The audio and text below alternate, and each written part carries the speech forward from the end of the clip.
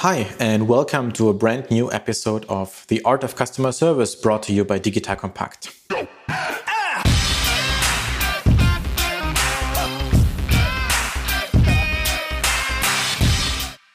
My name is Eric van Müller. I'm your host on this show, a former canoeing world champion, father of three, and founder of Solvemate, a leading platform for customer service automation. Our automation platform, powered by smart conversational AI, allows companies to deliver quality customer service faster. On The Art of Customer Service, I talk with experts about what make good customer service tick, which tools and practices are relevant, which new technologies are available in the customer service area, and other exciting topics around a great service experience. If you like that podcast, I'm happy for a 5-star review on the streaming service of your choice. Today's episode on The Art of Customer Service is about best practices in outsourcing with a focus on e-commerce. Who, as a service leader, has not thought about, shall I outsource? Shall I keep it in-house? Shall I do both? What is the best strategy? And we're going to talk about this and other best practices around this topic with Henning Hesen, co-founder of Salesupply, customer care and logistics outsourcing company. So I have an expert with me who's doing that day in and day out. Great to have you on the show today, Henning, and welcome. Hi, Eric. Great to have you on the show. Before we start, you have founded a company that is very successful in the market. So tell me about how you got to this point and what do you do? What's your vision? Salesupply is, as you said, a logistics and customer service company, but we started 13 years ago in 2008, being the biggest automotive parts company in Holland. We had some 15 shops with different articles from windscreens and brake discs and tow bars. And we were the market leader in Holland. So that was 2006, 2007. And being a market leader in that time, it was not so hard. You put articles on eBay and they were sold, and you did some SEO work, like you put in your articles and then 2 days later you were number one. So we were that. And then we pretty quickly thought about expanding our business internationally. So we did that, but it didn't work so well because we didn't know good French. We didn't know good Spanish. I am a German, so a bit better in Germany, but we didn't have the people who had the knowledge. We pretty quickly found out that having local knowledge, having local people is the recipe for having local success. At that point, we invested in an office in France, in Germany. We did all the marketing work and all the customer service and all the logistics from there. So we delivered quicker. We could speak the language of those local people. We had the local knowledge of making marketing. In the beginning, we had typos in the AdWords campaigns, so that was bad. But that was the practical way of doing business back then. 2 years later, we were also successful in those two other countries. And then we thought, from an entrepreneurial style, maybe we solved our problem. So maybe there are other companies, other e-commerce companies who need that service as well. So we're trying to resell our infrastructure that we had. And then we went to a trade fair in Holland. And on that trade fair, we scored immediately 30 clients. 30 clients said immediately, okay, if you do that locally, I'm also struggling with that. I don't have local people. So 30 clients was for us that we said, okay, this is a good idea. And then we started Salesupply. So we went on the market with Salesupply, and I think in year 2, we had 70 or 90 clients, serving them locally with local services. And with the years, we cut some services. So we cut out online marketing, which was too complex to do. And then in 2012, something like that, we focused on two things only. That was doing local logistics for the people and doing local customer service. And that's what I think you still do today. So you told me you're an e-commerce specialized call center and logistics company with a low entry point.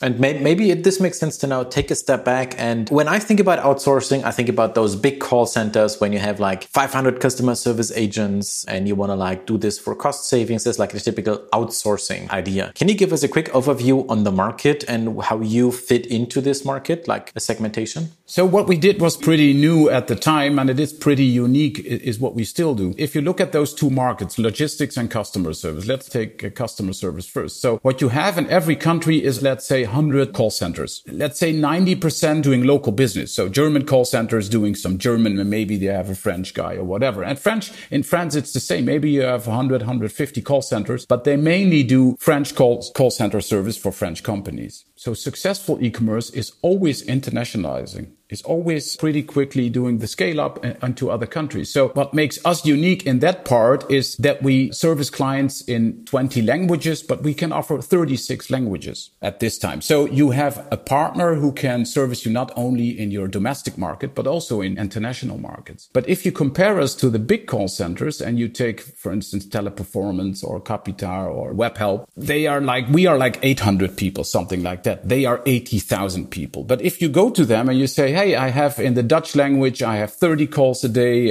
But in Germany, I have like 1,000 calls a day. But in Italy, I only have 50 calls a day. Then they will pretty quickly come up with the solutions of complete agents. They say, okay, for Italy, you need 3 agents. And for Holland, you need 3 agents. And for Germany, we supply you with 50 agents or whatever. That's their business that they want to sell. So we start, what you said, we have a low entry. We start from €1,000 per language, which makes also the scale up economically good business in the sense of that you can scale up without going broke and without having to hire for 10K or whatever, a complete team. And that makes us unique still that we can offer 36 languages with a low entry and that we can scale up from 10 calls per day to 1,000 calls per day. And that's something that's unique in Europe still, because the big ones, they only want the big clients, and the small ones, they cope with delivering the service that customers want at all. So our niche is really the e-commerce specialized call center offering low entry with multiple languages.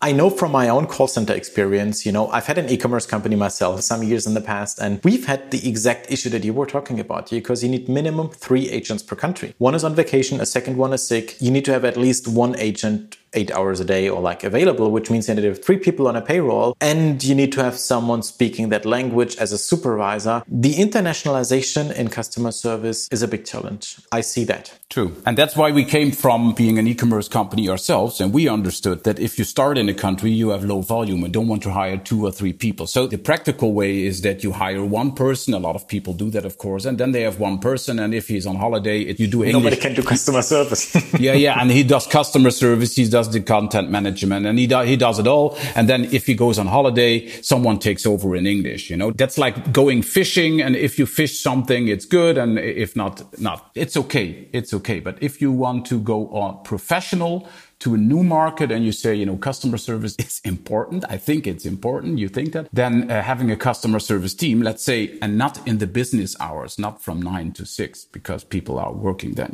I'm talking also about the evenings where people shop a lot and also in the weekends. And the practical way would be that you say, well, domestically, it's pretty good. We have the evening hours, we have the weekend, but international, let's say the Dutch and the Italian, we can't do it and it's not so important. So why is it important in your own country? But why is it important to have good customer service? Because it's practical for you. You come up with those arguments. So outsourcing is always a good start point when you go international. You need local people too, but you don't need 3 people and you need a sustainable team. And you get that when you outsource. One thing that I consistently hear in this podcast is customer service is important. I also learned that you say not every market is important, but every client is important. So why should you treat a client in the Netherlands or in France different if your home market has a better customer service? I totally get that point. In our discussion prior to that podcast, you said something like from ouch, make wow. What do you mean by that? It's turning a client who maybe hates you because you solved his problems really bad. He's expecting to get bad service because you expect that in the online business. You have complained and you think, wow, no, I have to send pictures. So you turn the customer around, supplying him with a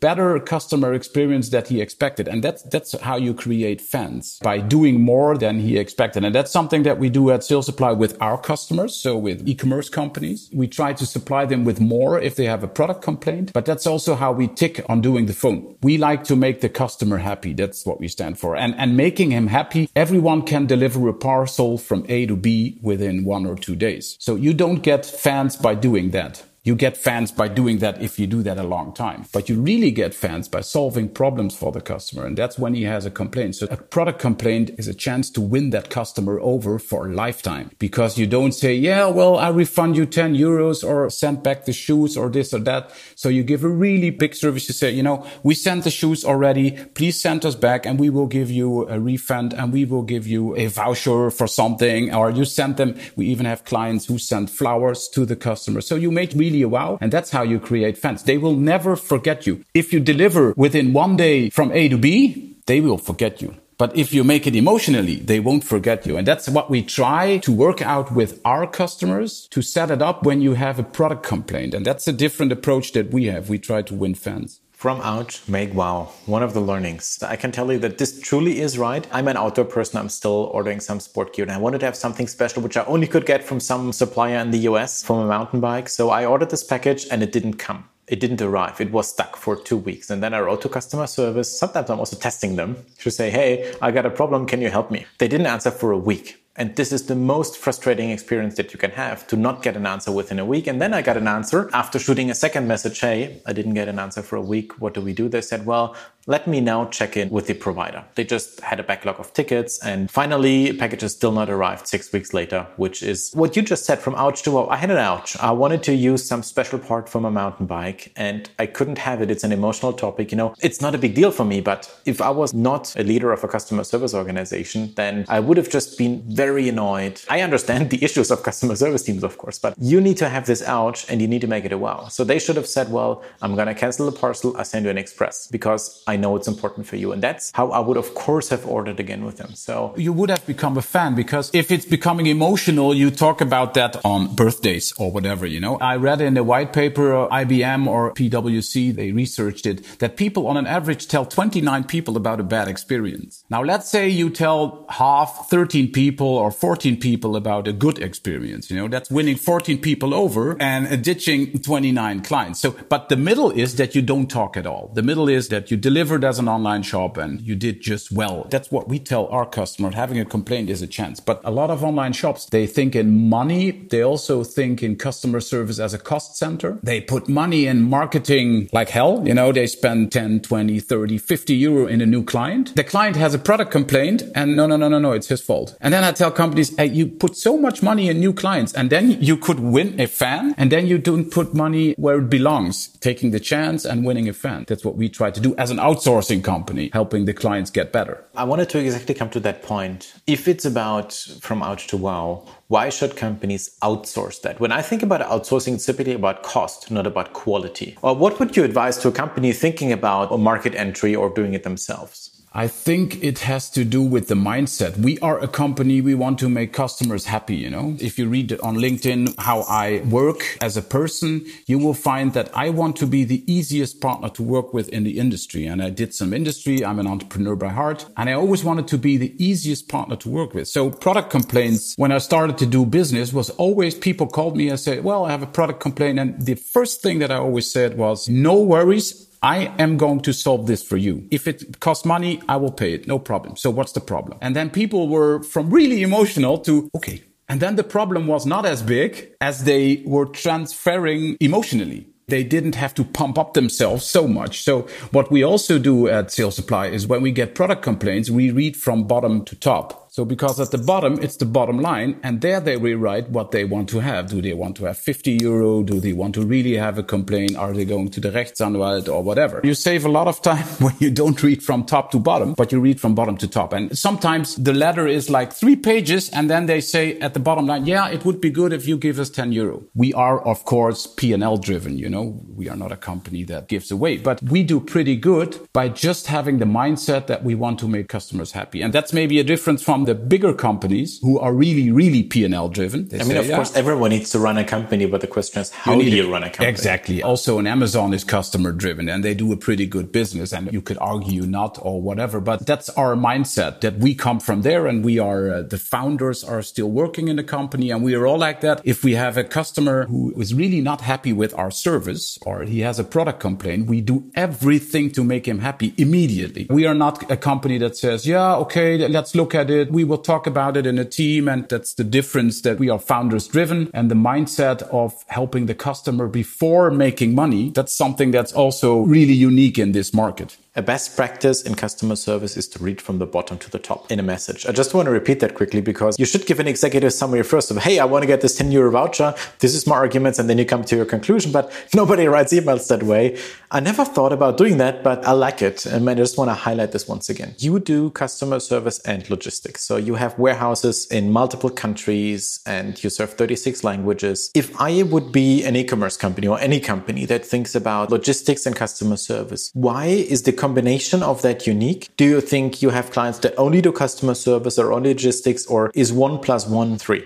1 + 1 is not 3. I have to say that in the best interest of customers. So what I always say is don't outsource everything with one customer. If you are a bigger company, I would never do that. I see that. But let's say a company like Arvato, which has 80,000, 100,000 people, they just sold their complete call center, and they did call center and they did logistics. And I also knew the business developers there, and they hadn't had a lot of clients who did and the logistics and the customer service there. And that's the same with Salesupply. We have, I think, some 10, 15 companies who do both, but they are in a scale-up phase. So what they say, we want to be lean and mean, they want to focus themselves on marketing, on expanding. And then they say, okay, you can offer me the 3-4 countries with customer service and logistics. And that works to a certain level. Mainly we have customers who only do customer service. And then we have customers who only do the logistics. Customer service needs, of course, extreme good data, because you need to know where parcels are, what's in stock, which products are going to be delivered, when is the next batch coming. That's all very important. And also, especially in e-commerce, real-time information that are dealing with the physical world. And I know from my own experience, I was having a big warehouse, I think 10,000 square meters, where the complexity lies in the detail. Shipping a package in 95% of the times works, but sometimes things just go wrong, and we're not yet on 100% accuracy.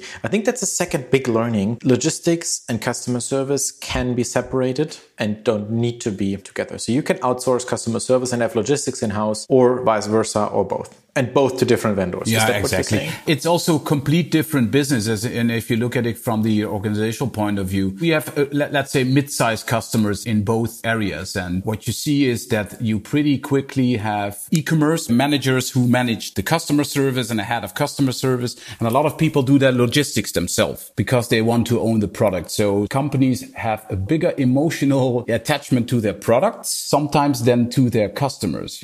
Customer service is something that they outsource, but logistics not so much. There's something to say by doing it in-house and doing it out-house. We have bigger companies that are making the switch 3 years. They outsource, then they insource, and then they outsource again because a new manager. And also the insourcing and outsourcing, it's a mindset thing. Some people, they can really delegate really well. They trust other people. They say, this is an outsourcing company. They can do it. Some people don't trust other companies. They want to do it in-house because maybe they believe outsourcing their customer service is maybe expensive and maybe low quality. That's just not the case. There are a lot of e-commerce companies who choose to do it themselves bad, but they control the whole process. But that's in their minds because they think they control it. It's better, but it's worse. By outsourcing it, you have a scalable customer service. We are often better than the in-house customer service when they do it bad or when they are not scalable like that. Of course, you're running an outsourcing company, but it's so interesting to hear from you that it's about control, it's about quality, and it's about price. And if this is a triangle, it's probably a managerial judgment call whether to outsource or not. I'm often approached, we are a software company, whether we want to outsource our IT department to kind of low-cost countries and these things. And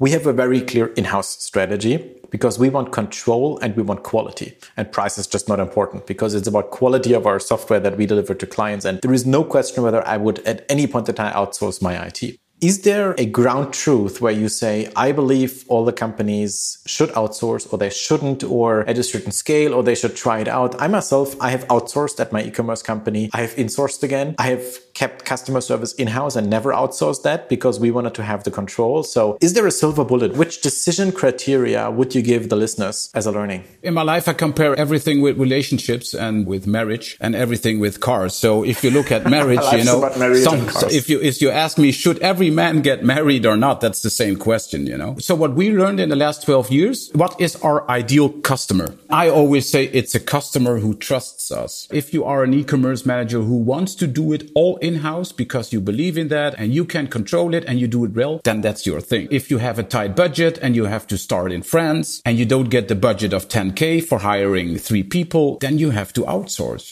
So it's a combination of that and the speed of your company. 2008 to 2012, we supported a lot of companies that were searching investors. They wanted to do an exit. So one example is the company Tennis Point. That was one of our biggest customers at the time, and they were the biggest in Germany. They talk to investors, and being the biggest in Germany, it's interesting, right? Because you are the biggest in Germany. But being the biggest in Europe, that's really interesting. And that's how Zalando and all those companies did. So they wanted to be the biggest in Europe, but they couldn't hire, because they were in some village in Germany. They couldn't hire so much French and Spanish and Dutch and Finnish and Swedish and Danish. They just couldn't, they couldn't, because they had to move so fast, because they got some money from investors. But that was Series A. So they outsourced the whole internationalization and the whole customer service and everything to us. And we were live, I think, in 5, 6, 7 countries within 8 weeks. And then they could go to the next investor and say, hey, these are the websites. We are active in 8 countries. We have great reviews. We have customers. We have everything in place. If you want to do that, you should outsource. I wouldn't say that there is one reason to get married or one reason to outsource or not. It has to do with trust and where are you as a company. I would say if you do it bad yourself because you don't have the funding or you don't have the knowledge, then look for a good company to outsource it.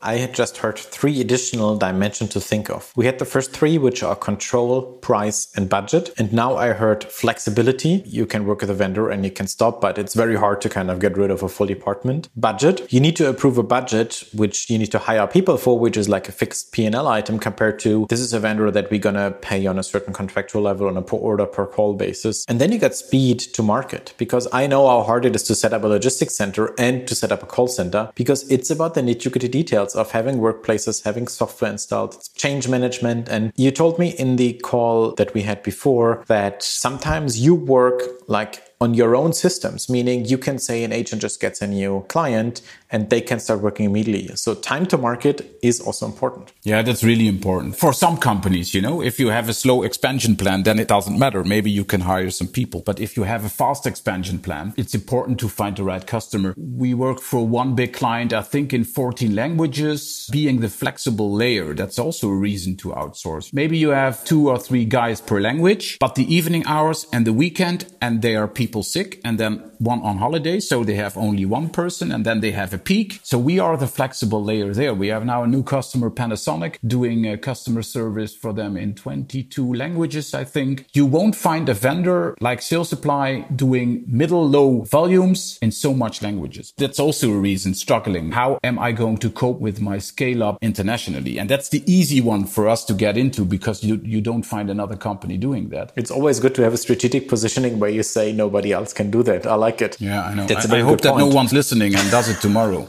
So that's the 7th argument: control, price, quality, flexibility, budget, speed to market, and availability. And from the price point of view, I have to say, I wouldn't say that we are cheaper. I think if you do it yourself, it could be cheaper. But how are you going to start, let's say, in a country with 3 people versus €1,000 paying us having a complete customer service in France? So how are you going to cope with that? Maybe if you want to build a flexible layer. So how are you going to do that? Evening hours and the weekend. If you could do that all yourself with students and what some people do, but then you have to manage some 50 people if you go to 10 countries yourself. So that costs money. You need team leads. So sometimes people, they want to start in France or whatever. And I tell them, okay, it's €1,000. And then they say, wow, €1,000. Yeah, but I'm just starting there, my business. And then I say, if €1,000 is a lot for France, maybe you shouldn't start in France. And then they start with Google Translate, of course. But these are people who should try it that way. And if they scale up well by having a good product or having a good price,